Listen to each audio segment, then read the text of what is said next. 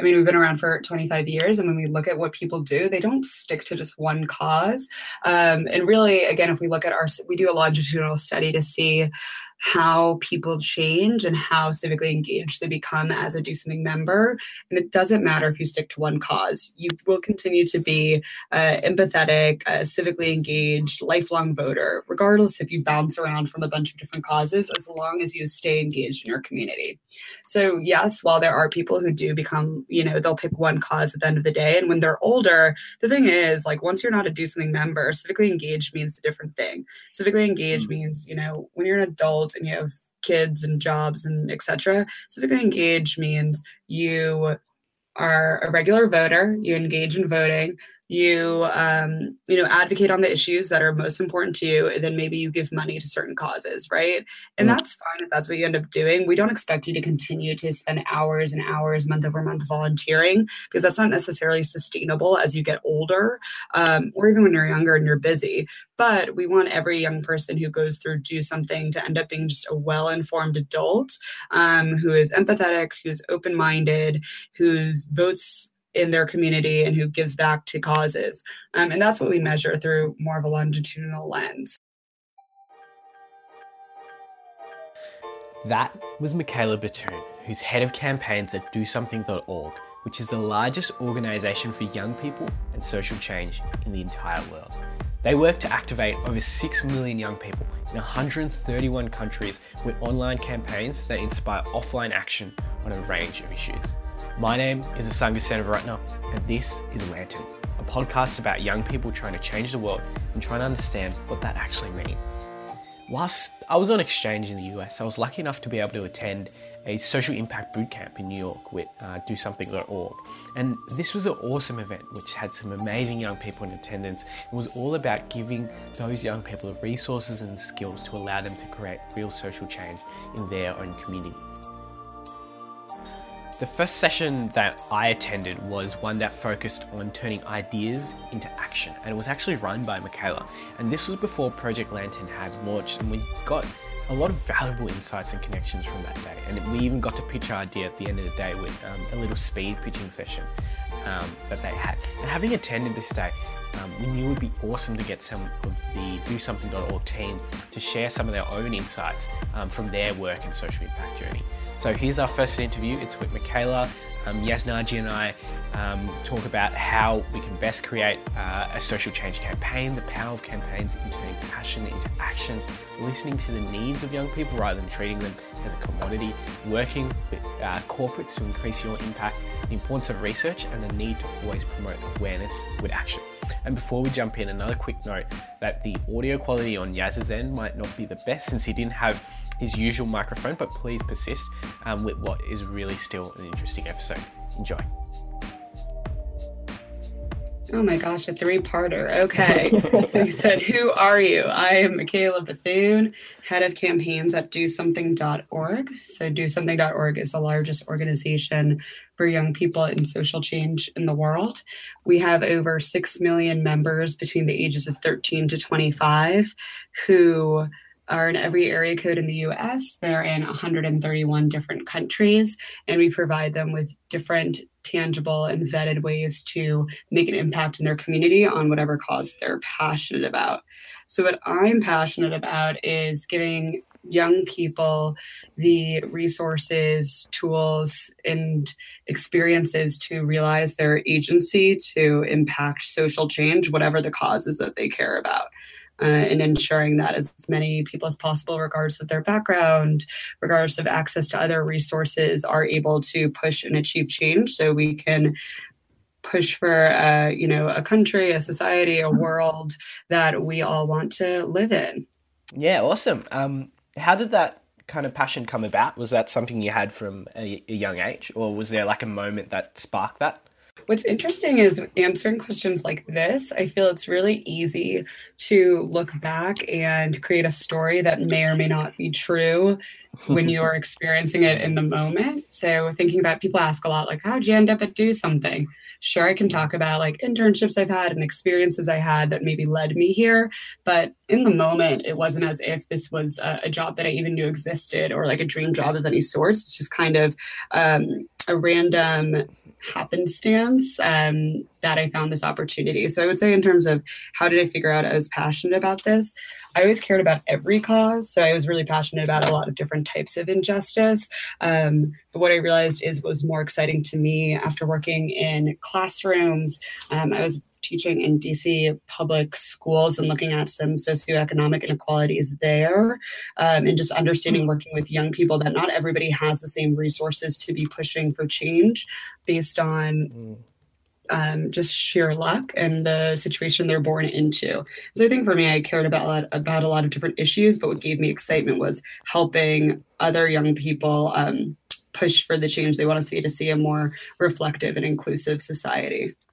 You mentioned that you were kind of passionate about a lot of issues. Is that still the case, or have you kind of narrowed it down? Because some people are pretty strong on the opinion that yes, it's great that, you know, people care about the environment and like diversity and mental health and different kinds of issues, but if you're kind of going to create the greatest impact, you should focus on one or two of those things to dedicate most of your time to. Do you kind of prescribe to that, or do you think people can be generalists?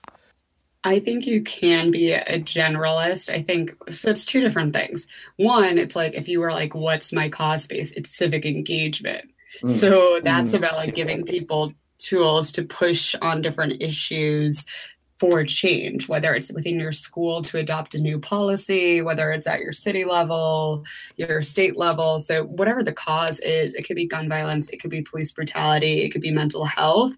I'm all about giving people all of the tools and resources and best practices to push for whatever the change it is. So I guess that would be a meta answer of, yes, it's all the causes, but the expertise I have is on civic engagement, and really seeing us as a organization that's in the business of behavior change. So we care about the causes, of course, but if you want to move the needle on one cause, go to that organization that focuses on it. You come to Do Something because you want to learn about how to push and achieve change across any type of cause that might just be the most urgent right now, or might be the most relevant right now. And that's what we've seen across our members too. When you ask them, what's the number one issue you care about? They'll say everything. They'll say like any issue, but what the actions they want to take action on, the causes they want to take action on, is whatever's the most under threat at that moment, or whatever feels the most relevant and urgent at that moment, not necessarily one cause over another. So I firmly believe that it's more about getting people the resources they need to then continue to push for change, regardless of the cause space throughout their lives, because at different points in your life, different issues are going to be more under threat than others. Going on from that point, I kind of want to transition into building campaigns at Do Something. So can you give us a bit of an introduction into what kind of campaigns and what you mean when you say you're creating campaigns that Do Something? Like, are these month-long things? Are these yearly? Are these protests? What do you exactly mean when you talk about campaigns?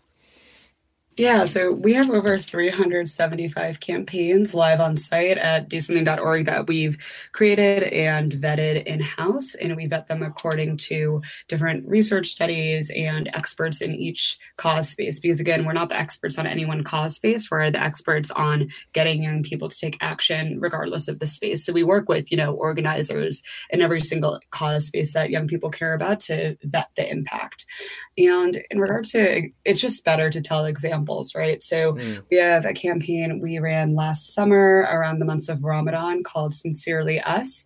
It ran for 3 months, where we gave young people the tools and guides and resources they needed to create happy Ramadan cards that we ended up sending to every single mosque in America.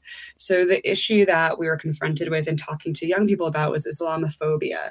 And how do you start chipping away at that? So we actually have a campaign manager on staff who worked for many years with Interfaith Youth Corps, which is based in the US and works across faiths to show solidarity and support, especially for those experiencing, hate crimes or hate speech. And we found that creating a campaign that educates young people in the US about what Islam is, and especially using the holiday Ramadan, which is all about mercy and compassion, and community, and connecting that to, this isn't very different than Christmas or Hanukkah or other holidays that are more mainstream in the US. And here's something you can do just by flexing creativity: create a card. We collected them all at our Do Something office in New York, vetted, went through all of them to ensure that there wasn't any hateful speech in those cards, and then we sent them to every single mosque in the US. So that's an example of a campaign where we saw this is a way to change hearts and minds on the issue. And then after, young people participated in that, we connected that to civics as well. So here's how you can show solidarity, but if you want to go a step further, here is information about hate crimes and what legislation you could be pushing for on this issue as well. So that's one example. Pretty standard campaigns that we run are donation-based campaigns. So we ran one 2 summers ago called Power to the Period, where we had our members donate over 500,000 period products to local homeless shelters, because that's a number one needed item that homeless shelters need, that are actually taxed as luxury items in the US. So it's really hard for people in homeless shelters to get those resources who need them. So our members were like, that's pretty effed up. And so we created a campaign where we had them create these drives and then donate these items to those who need it. So we provide those resources like location finders, how to run a drive, how to talk to people about this issue and get other people involved in your community. So those are 2 examples of campaigns that I personally am obsessed with, but we run, a bunch more as well. Usually they go for 2 to 3 months, because we want to make sure we're capitalizing on a sense of urgency, and that this is part of a bigger movement with, young people across the country and across the world who are participating as well. Fair. Sounds so cool. I was just wondering, with deciding what issues you want to build the campaign around, you mentioned this sense of urgency. What's the kind of rubric around that? How do you actually weigh up which ones you want to focus on more? Yeah, I would say it's all for us, again, since we care about moving the needle on the issue, but we care more about the young people having a fulfilling experience, because we are in the business of behavior change. So we want the actions that we give our members to feel fulfilling, and that they can recognize their agency to make a difference. So I think that's always another thing. If you had to look at the mix we have in creating campaigns, there's a lot of different variables, and we want to ensure that it feels fulfilling and it feels valuable to take this action, because that's how we know that young people will come back and continue to take action. Because at the end of the day, our mission is to get young people to be the most civically engaged generation ever, because the only way we can solve all these systemic issues in our world that are mostly man-made is by creating better humans who are trained to tackle those issues. So that's our main goal. It's pretty meta, it's pretty deep, but thinking about that more so. And then in regards to creating each campaign, there's so much that goes into it. We really are looking at what young people are asking for in that moment, and what other people in the space haven't necessarily solved for yet. And so we want to be additive. So we're really respectful of all of our strategic partners who might be working on, gun violence, or they're working on climate change, or whatever they're working on. We want to support and uplift their movement, and then figure out, okay, the one thing that you all need is X, and we can figure out where Do Something comes into play, so we can be additive to all of those different movements. So there's a lot of moving pieces. Yeah, no, it sounds like it's a very complicated process, but I mean, obviously the rewards that come out of it are very beneficial. I was just going to ask though, so I keep hearing we when we're talking about like the issue selection process. So how many people would you say get to really get behind choosing where all these resources are focused towards? Yeah, I mean, what's great is in our office, so we have a staff of 58 people who's in New York, and on our wall, we have the phrase "fight for the user." And so that's like written huge font painted on our wall. And it's something that we look at every day. And it's true. Our users are 6 million young people, 13 to 25 across the world, right? So we always are thinking first and foremost about our members and what they want and what they want to take action on. And we're consistently surveying them, talking to them. We're texting with 3.6 million of our members on a weekly basis. So we're able to continuously talk to them and hear what they want. And we really do that first and foremost. I head up our campaigns team, which has cause experts looking over different cause spaces. So somebody who works in the environment space, somebody who works in the mental health space, somebody who does racial justice, somebody who does homelessness, poverty, etc. But first and foremost, whenever we're looking at campaign ideas, it's what do our members want and what are they talking about? So that's the number one data piece that I look at, is what young people are talking about, what they're asking us for, how can we survey them to ensure that anything we're creating and putting resources behind, we feel is what our members want to make a difference on at this moment. So that's the number one piece of information is our 6 million members. I would say they come first, and then it's up to, my team to parse through that and figure out how do we move the needle on those issues that they care about. Gotcha. Wow, that weekly engagement, 3.6 million, is ridiculous. How do you find a way to keep all these people so engaged? That's something that big businesses would die for, to have that sort of engagement. Yeah, I think first and foremost, it's treating them not like consumers, but like people that you're serving, right? So these are young people who came to us for a reason because they were either fed up with an issue or they wanted to figure out how to push for change, or they wanted a community that they weren't seeing maybe on the ground next to them. So how could we provide that digital community? So I would say just first and foremost, we're always asking what they want and what they need and then providing that to them. So it's a good loop to have them in where we're not just taking from them, we're providing a specific value as well. I will also say that when we look at why young people don't volunteer, and especially in the US, it's due to the cost of college. So they're saying, I don't have the time to volunteer. I have to work 2 jobs after high school and like take care of my brothers and sisters. Like I cannot go and volunteer. That sounds really nice, but I don't have the time. So we wanted to make sure that we were reducing that barrier for young people across America. And so we do provide scholarship opportunities for participating in campaigns. So instead of having a high GPA or crushing the SATs or writing an amazing essay, if you do one of these donation campaigns to a homeless shelter, you can be entered for a scholarship as well. So we did want to reduce the barrier of the cost of college, knowing that that's a really heavy weight on the minds of many young people across the US, across the world, but US is insane, the cost of college as well, and acknowledging that and giving them a value to engage with us that addresses a serious financial need in their lives. So how is all of this funded?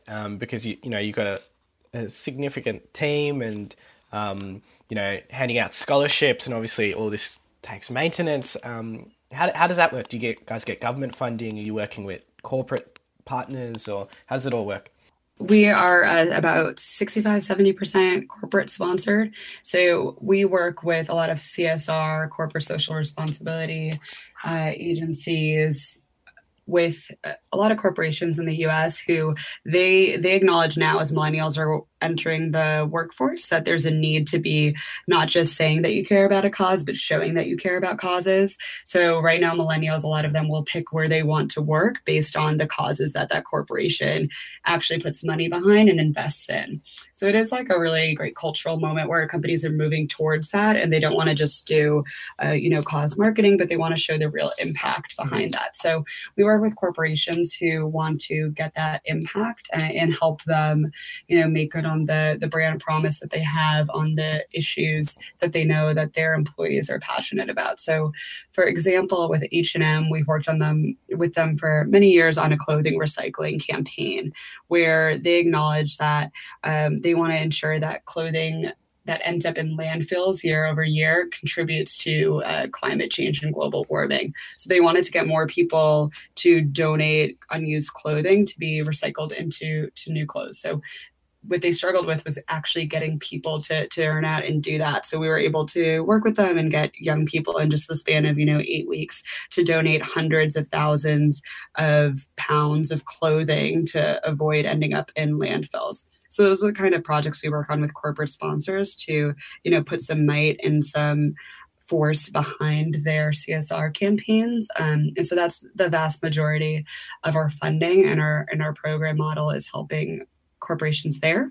And then we also do some, foundation funding as well to invest more in kind of longer term civic engagement initiatives as well. How does that work with particular issues? So are you always looking for alignment with, say, we want to work on this particular issue? Is there a corporate partner we have or we can reach out to who would support us? Or if there's something, that really needs action, are you just willing to kind of do it, I guess, independently as well? Or do you always need like that corporate partnership? And I guess another question there is like, how do you balance the interest of young people versus the corporation if they want to push for a particular issue, but you guys know that, young people aren't particularly passionate or need to be activated around this? How do you kind of balance the competing interests? Because I guess you have to acknowledge that, you guys have a resource of so many engaged young people that obviously is a very valuable commodity for these companies, and they want to tap into that. How do you kind of balance those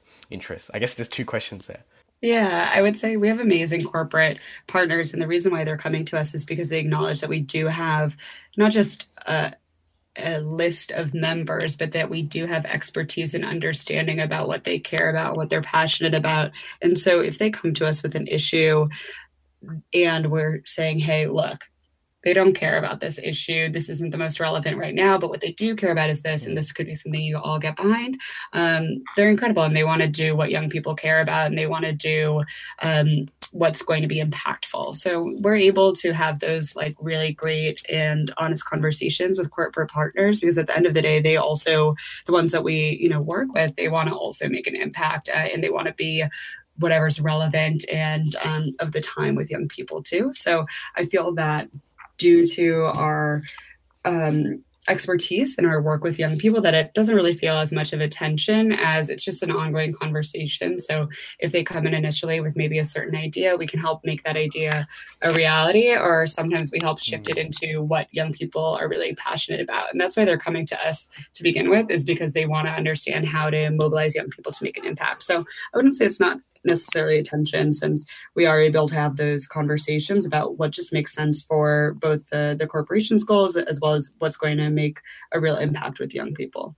When you've kind of decided on an issue, then what's the process to kind of break down the issue and think about what kind of tangible actions that young people can take? So maybe if you could walk us through, like you had this issue perhaps with Islamophobia. How did you get to let's get young people to write cards for Ramadan? Like what's the process to get to that point?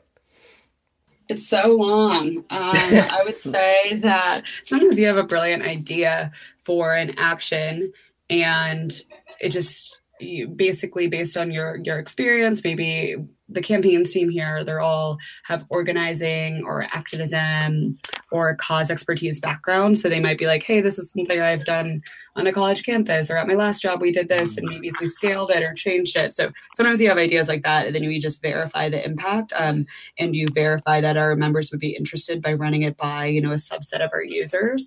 But typically say it's like Islamophobia. And this is what we do a lot with these huge, hairy, systemic issues, is really a lot of research into what people are doing in this space. And so Adam Gardner, who created that campaign on our team, he had contacts again at the Interfaith Youth Corps, at Shoulder to Shoulder, at other organizations that do a lot of organizing around Islamophobia. And he was steeped in research. And basically from that, what you need to do is not like academic research, but just organizing research and pulling out insights that you think, this one organization on the ground in Kansas did this one thing that seemed like a nice idea. What if we scaled it? What if we provided more resources behind it, etc.? So usually that's where it comes from, is talking to people on the ground in the spaces who are already doing the work, and they really understand the cause spaces really well, and then figuring out where do something adds a unique value. So it's usually a balancing act of going like deep into academic research, deep into behavioral research. I always consider our campaigns mass communication campaigns, because it's all about the framing of new issues, making it digestible, and then making it actionable. And so that's always like the crucial point in the research process is, okay, great, we know the theories of behavior change behind lessening religious discrimination, intolerance in the US amongst this demographic. Now, how do we make that actionable? So I think it's a combination of going back and forth between different studies, and then also just like examples of comparisons of organizations on the ground doing the work. So usually it takes a long time.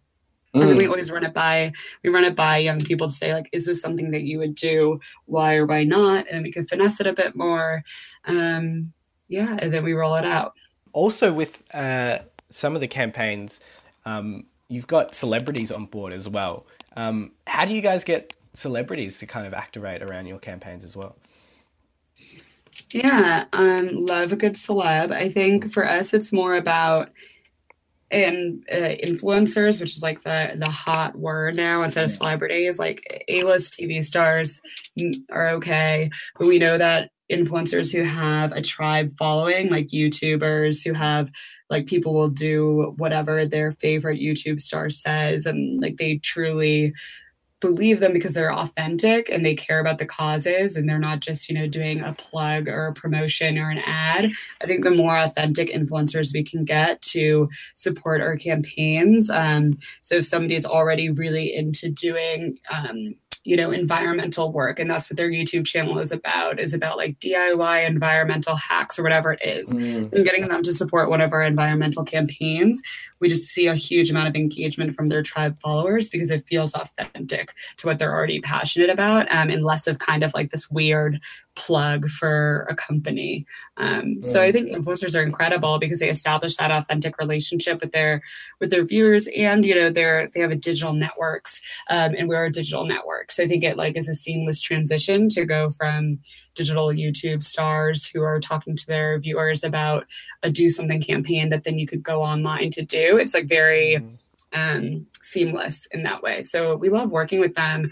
Probably our best, a good example of an influencer we've worked with for years is Shawn Mendes, and he's great.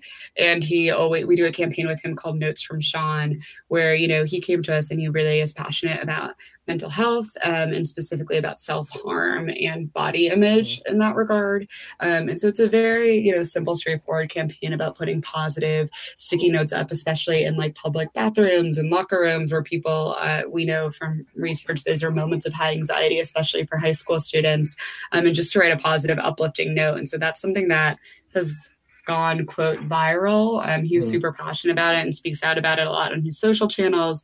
And a lot of his followers will text in to, do the campaign with him and support something that they know that he cares about. And then they get engaged with Do Something, which is great because we can keep them engaged on other issues moving forward. We kind of talked about building the campaign. Now, maybe let's change tack to actually executing one. How do you reach these young people? So you got this idea with, again, let's draw back to, I guess, the Ramadan cards. How do you get the message out to young people and get the information on how they can actually be involved? Yeah, so we text message with that 3.7 million SMS members. And so with them, we know with young people that text message has a 97% open rate, whereas emails have a 30% open rate. And so that's just the demographic. You're not going to open these spammy emails all the time. But if it's on your phone, what our members say is that they text with their mom, they text with their friends, and then they text with Freddie. And Freddie's our director of mobile messaging, who's been texting with our members for 6 years now and is like a real person. It's not a fake persona, who's one of my close friends. And Freddie's great. And Freddie personalizes the messaging. So it doesn't just feel spammy. It's a real person who will segment to our different followers based on the issues they care about. We usually have their birthdays, so we can be like, hey, we know that you're under 18. Here's an action to do in your high school versus those over 18. Here's something to do. Maybe more related to political activism, to voting on a college campus. So we could segment based on age, based on the issues they care about and actions they've taken with us before. And then, the types of action. So maybe they always do a make something campaign, like those more artsy, craftsy campaigns. Or maybe they always do our take a stand campaigns that are a little bit more activisty. So we can segment based on that. And that's a big way we engage them. So while we do email with them, we also text them, and that's the main way that we're getting these calls to action in front of our members are those two mechanisms. Then, of course, we have big social media followings on Instagram, Snapchat, Facebook, Twitter, Tumblr, wherever the kids are at. So we try to establish some partnerships with apps like After School and other integrations that we know are big in high school communities, messenger bots. So we're trying to be all the places where young people are at and then integrate the calls to action seamlessly into how they're using the platforms to make it, again, as authentic and effective as possible there. You mentioned about kind of personalizing the message, say perhaps around a young person's birthday. Is there any other way you kind of tailor messages or tailor your overall messaging to make, I guess, that young person feel included in something that's often, much bigger than themselves? And, if you're reaching out to upwards of 3 million people, how do you make that one young person in that one high school still feel like they're valued and part of something? Yeah, definitely. I mean, we're all about, and a lot of our messaging is about collective action, where one person alone doing something is okay, but then a bunch of people together makes that systemic impact that we want to see, and changes kind of this culture around civic engagement. So I do think it is a balance. We do know that our members, they report feeling like the most fulfilled in an experience with us when they do feel they're a part of something bigger. So we know that's our best value add, is showing that this is part of an ongoing movement that's urgent, that's relevant, that's right now. While also, I think what we do is important is giving them segmentation based on issues they care about. So we can say, we know you've completed 2 racial justice campaigns, so that's why we're asking you to be a part of this. Like, we can look at their user history and what they've done with us, and customize it a bit in that way as well. So based on previous actions, based on where they're at. So if we have their cell phone number, we can make assumptions based on their area code about where they are in the country. And so we can surface customized, events and data and information based on their state or based on their area code as well. So we can provide customization there, based on things that we know that might be happening in their community. Excellent. So I guess we've heard a lot about your relationship between, the campaign organizers and the people on the ground. Something that I've noticed a lot in volunteering organizations is that if you really want people to show up, you sort of develop a friendship between all the volunteers. So how does the sense of community work between volunteers? Is there forums? Is there a place where people feel like that all the young people are united? Yeah, I think that's a great question. So what we find is that a lot of young people will end up do something, members, they sign up for a campaign and then they'll do it with an offline community. So while we provide them with the actions online, they'll take those and then go back to a school club or an after school program or their religious community, their friends, their family, whatever. And then they'll bring that campaign to them to do together. And then they'll send us updates about it and send us photos from doing the campaign. So that's usually how they end up doing it, is kind of offline in their own communities, which is our goal, is to really primarily give them the tools they need to push for that change at the local level and then show that it is connected on the larger scale. We have been experimenting with different ways to let our members communicate to each other digitally and virtually as well, but not as heavily as them kind of being the agent in their own community. And how do you reach people in other countries? Because I guess some of these issues can seem quite US centric. For example, like gun control is quite a US centered issue. Are you reaching members in other countries as well outside of the US? Yeah, so we have members in 131 countries, and most of them have found us organically. And again, so we have like 375 campaigns, probably more than that. I don't know. I apparently head up the team, but I don't remember the specific number right now because we just pop them out. But we organically, I would say, we have 3 campaigns a month that we're focused on. What we always do is if it's something that, is US centric, since that's the vast majority of our 6 million members is based in the US, we will offer those that aren't US centered, you're able to access them across the world, right? And so certain things you can be doing in your community around, those that are less systemic in nature. So we have a bunch of just volunteer campaigns, whether it's recycling or donation-based or, mental health. Like there are certain things that aren't systemic, aren't pushing for policy. And those are the campaigns that we see people doing around the world and just organically finding and completing as well. And so we always want to make sure that within our campaign mix of the hundreds of campaigns we have available, there are things that are resonating and relevant around the world. Then really, if we think about the strategy behind global efforts, we're really doubling down this year on our core experience. So the product that you see online and the community that we're trying to build there before we really take it global, so to speak. So we do have partnerships with a organization in Brazil and an organization in Mexico and an organization in Indonesia. Those were the 3 areas where we organically were seeing the most traffic and members signing up in those 3 markets. And so we did partner, probably a few years ago, started these partnerships to start building out campaigns for those markets, because we're never going to be an organization that in New York City is figuring out how to best get Mexican teenagers to solve Mexican systemic issues, right? So we want to make sure we're partnering with people on the ground in Mexico to develop those campaigns. And we give them training on how we develop campaigns, but we want them to be going out to their communities, doing research within their, communities in Mexico to ensure that they're creating the most effective calls to action.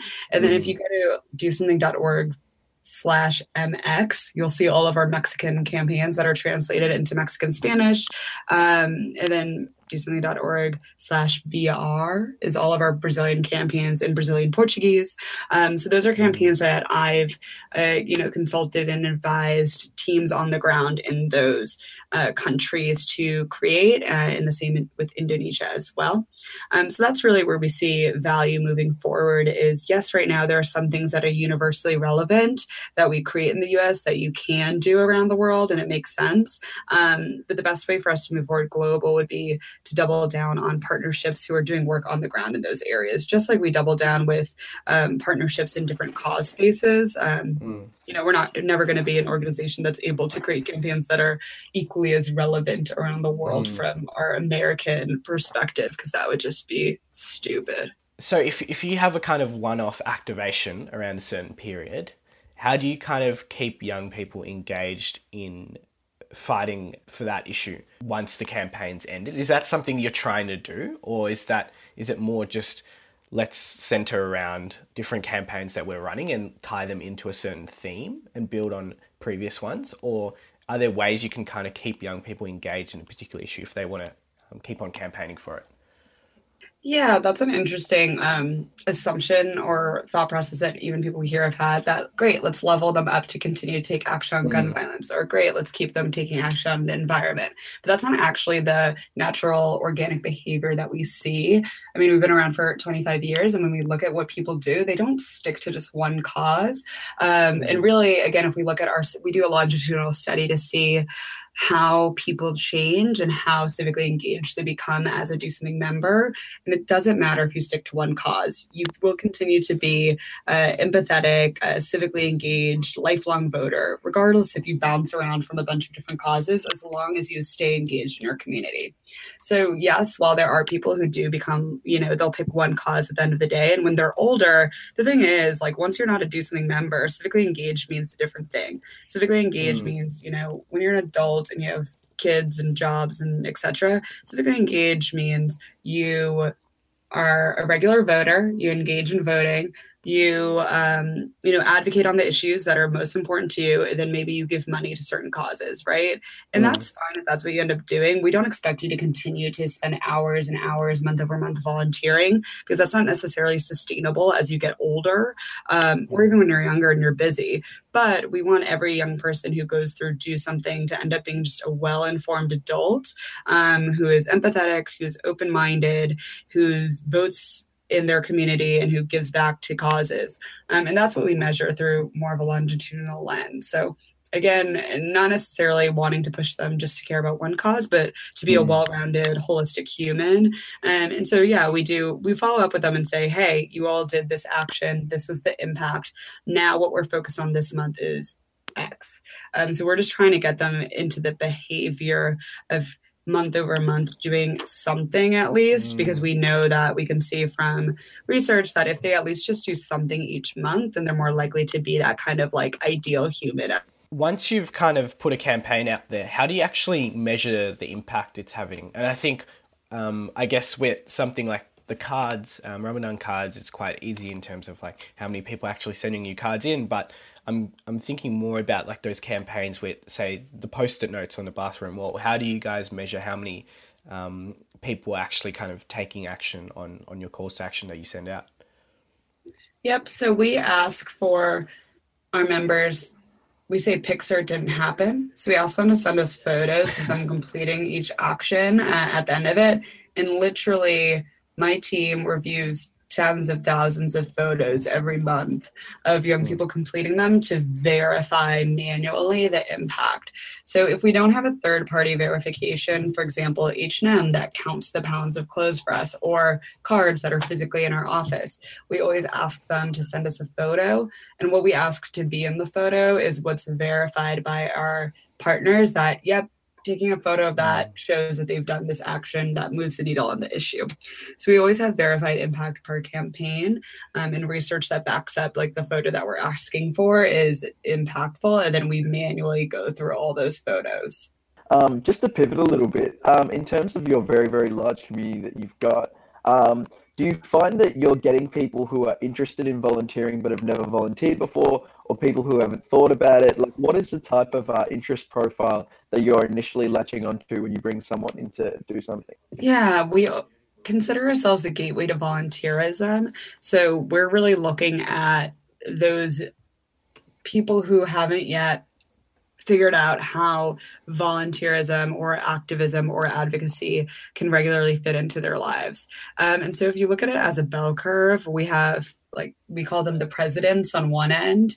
Presidents are presidents of, their key club, their club in their school. You guys are probably presidents, like super engaged people already, who are awesome, and that's great. And they're going to Do Something and already complete our campaigns and be all about it.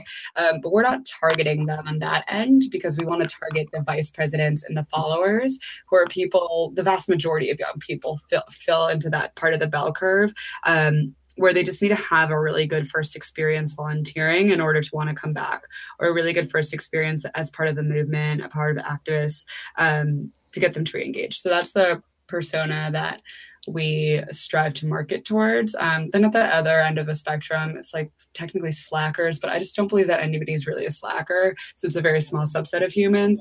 But we don't necessarily market towards presidents, because we love presidents. They're great. They do our campaigns already. They get their friends involved. But they're the ones who already know what Do Something is. We want to target people who don't think civic engagement is cool, or don't see how it can be relevant to their lives. Yeah, no, that makes a lot of sense. I think that's a very well thought out process. So just listening to the sort of examples of the campaigns that you've ran, What would you say is the divide between more awareness-related campaigns and then ones that are more like direct impact driven? Something like, for example, the H&M campaign. Yeah, so what I always say is that we're allergic to awareness only. None of our campaigns are just awareness. They need to be rooted also in, by sharing this information, you're educating somebody, and we know sharing about this issue is likely to change their mind on the issue, or is likely to change their behavior. So if you share certain information about reducing your carbon footprint, there's certain tactics that you can use in mass communications that will actually result in a behavior change on that issue, to adopt more, environmentally friendly habits.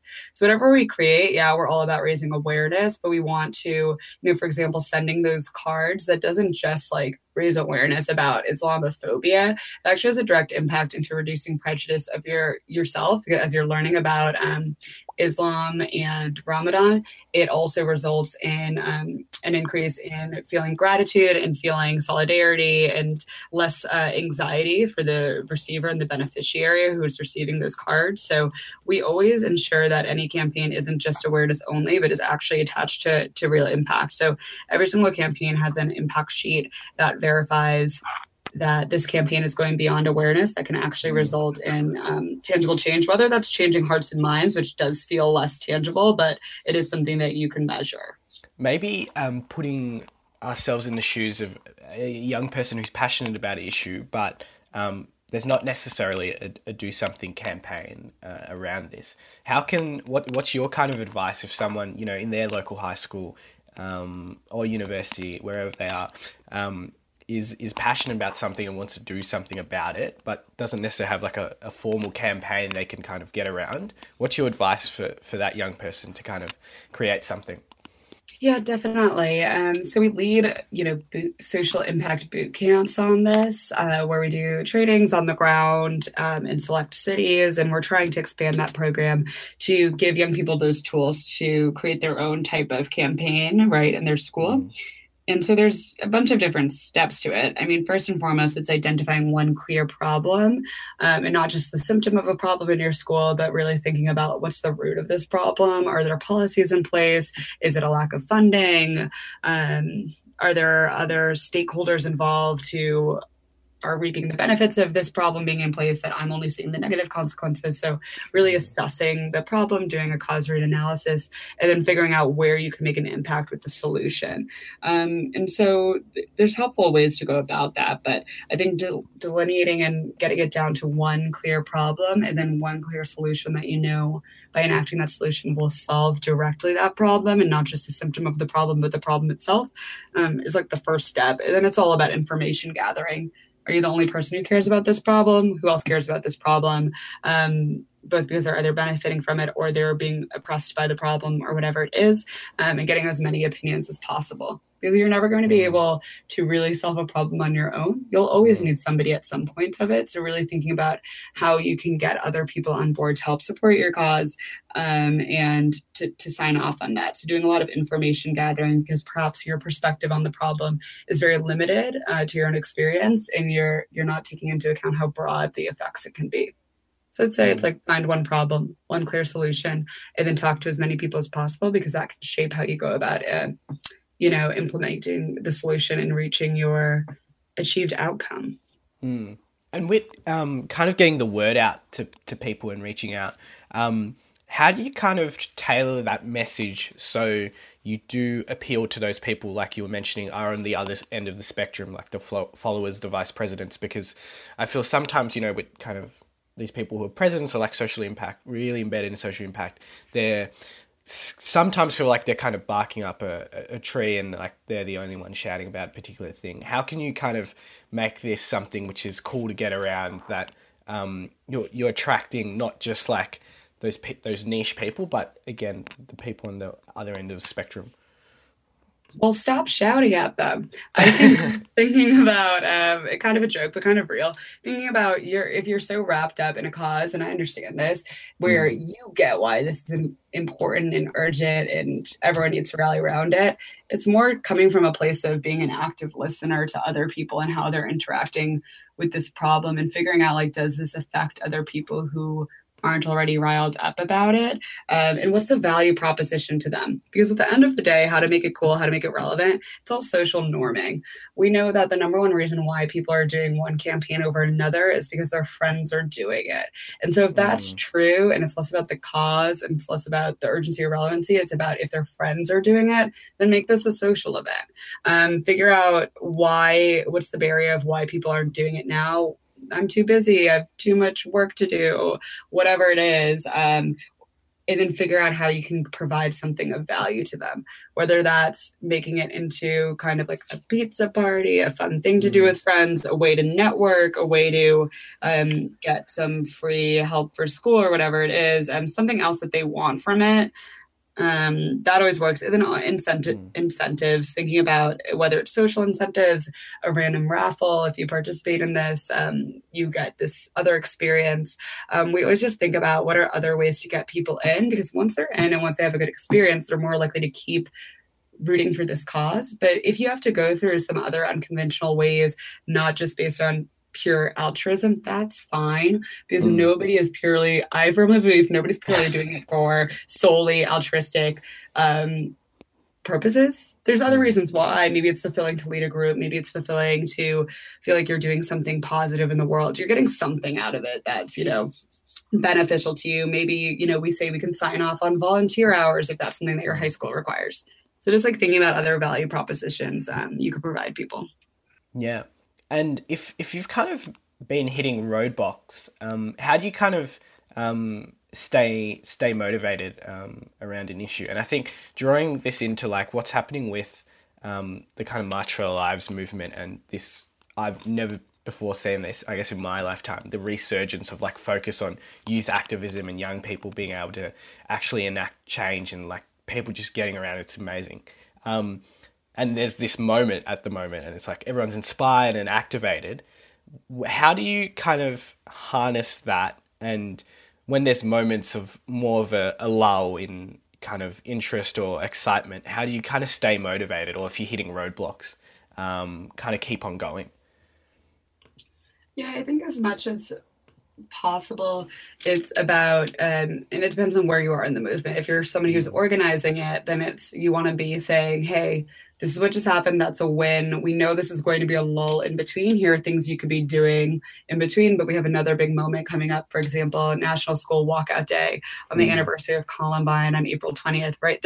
There are other moments. And right now what they're doing during this quote lull is, hey, members of Congress in the US, they're on recess. So have a town hall with your local member of Congress, or make sure you're making phone calls. So provide other even lower barrier ways to stay engaged and to stay connected on the issue and disseminate information, because it doesn't always need to be that high organizing moment, but just make sure that you're continuously providing ways to get engaged, because I think that's sometimes when things fall short, is you have those big moments, but then you don't follow up with even smaller ways to stay engaged, because it doesn't seem as big or audacious or exciting as the big moment. But it's really important to provide those smaller steps as well.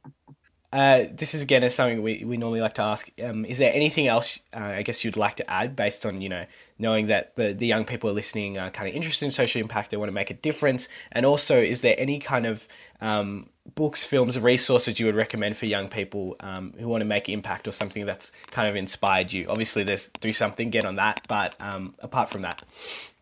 Yeah, go to dosomething.org. But also, I would say, it's so much to think about. You don't have to, I think March for Our Lives and the students from Parkland, but also the students who have been organizing around gun violence in Chicago and New York for Black Lives Matter, who have been working on the forefront of gun violence efforts across the US beforehand. The students from United We Dream, who have been working on DACA and Dreamers and protections there on immigration. Young people have been leading every movement that's happened in social justice ever. And so I think for me, it's always just thinking about that you don't have to grow up to be a full agent of change. You can push for social change regardless of your age and your background and your experiences, because that's the only thing that's ever achieved change in the past.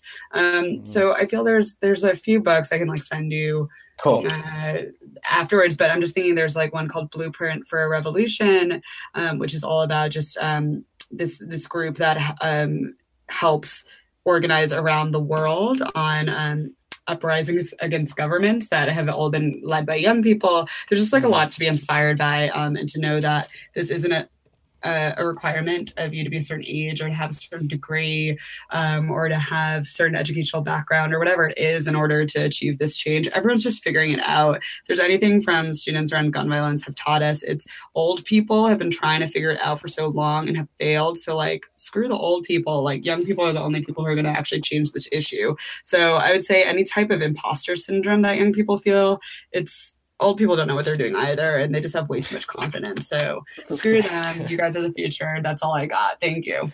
Cool. Awesome. Thanks so much for your time, Michaela. Really appreciate it. Thank you again for listening to our 14th episode of Lantern. That again was Michaela Batoon, who's head of campaigns at DoSomething.org. You can find all the resources that Michaela mentioned, of course, how you can get involved in DoSomething.org campaigns in the show notes. If you did enjoy the show, please do leave us a review on iTunes. It really does help us grow and share these amazing conversations with more and more people across the globe. If you can't wait for more, episode 15 will be live across all our platforms in 2 weeks' time on Sunday.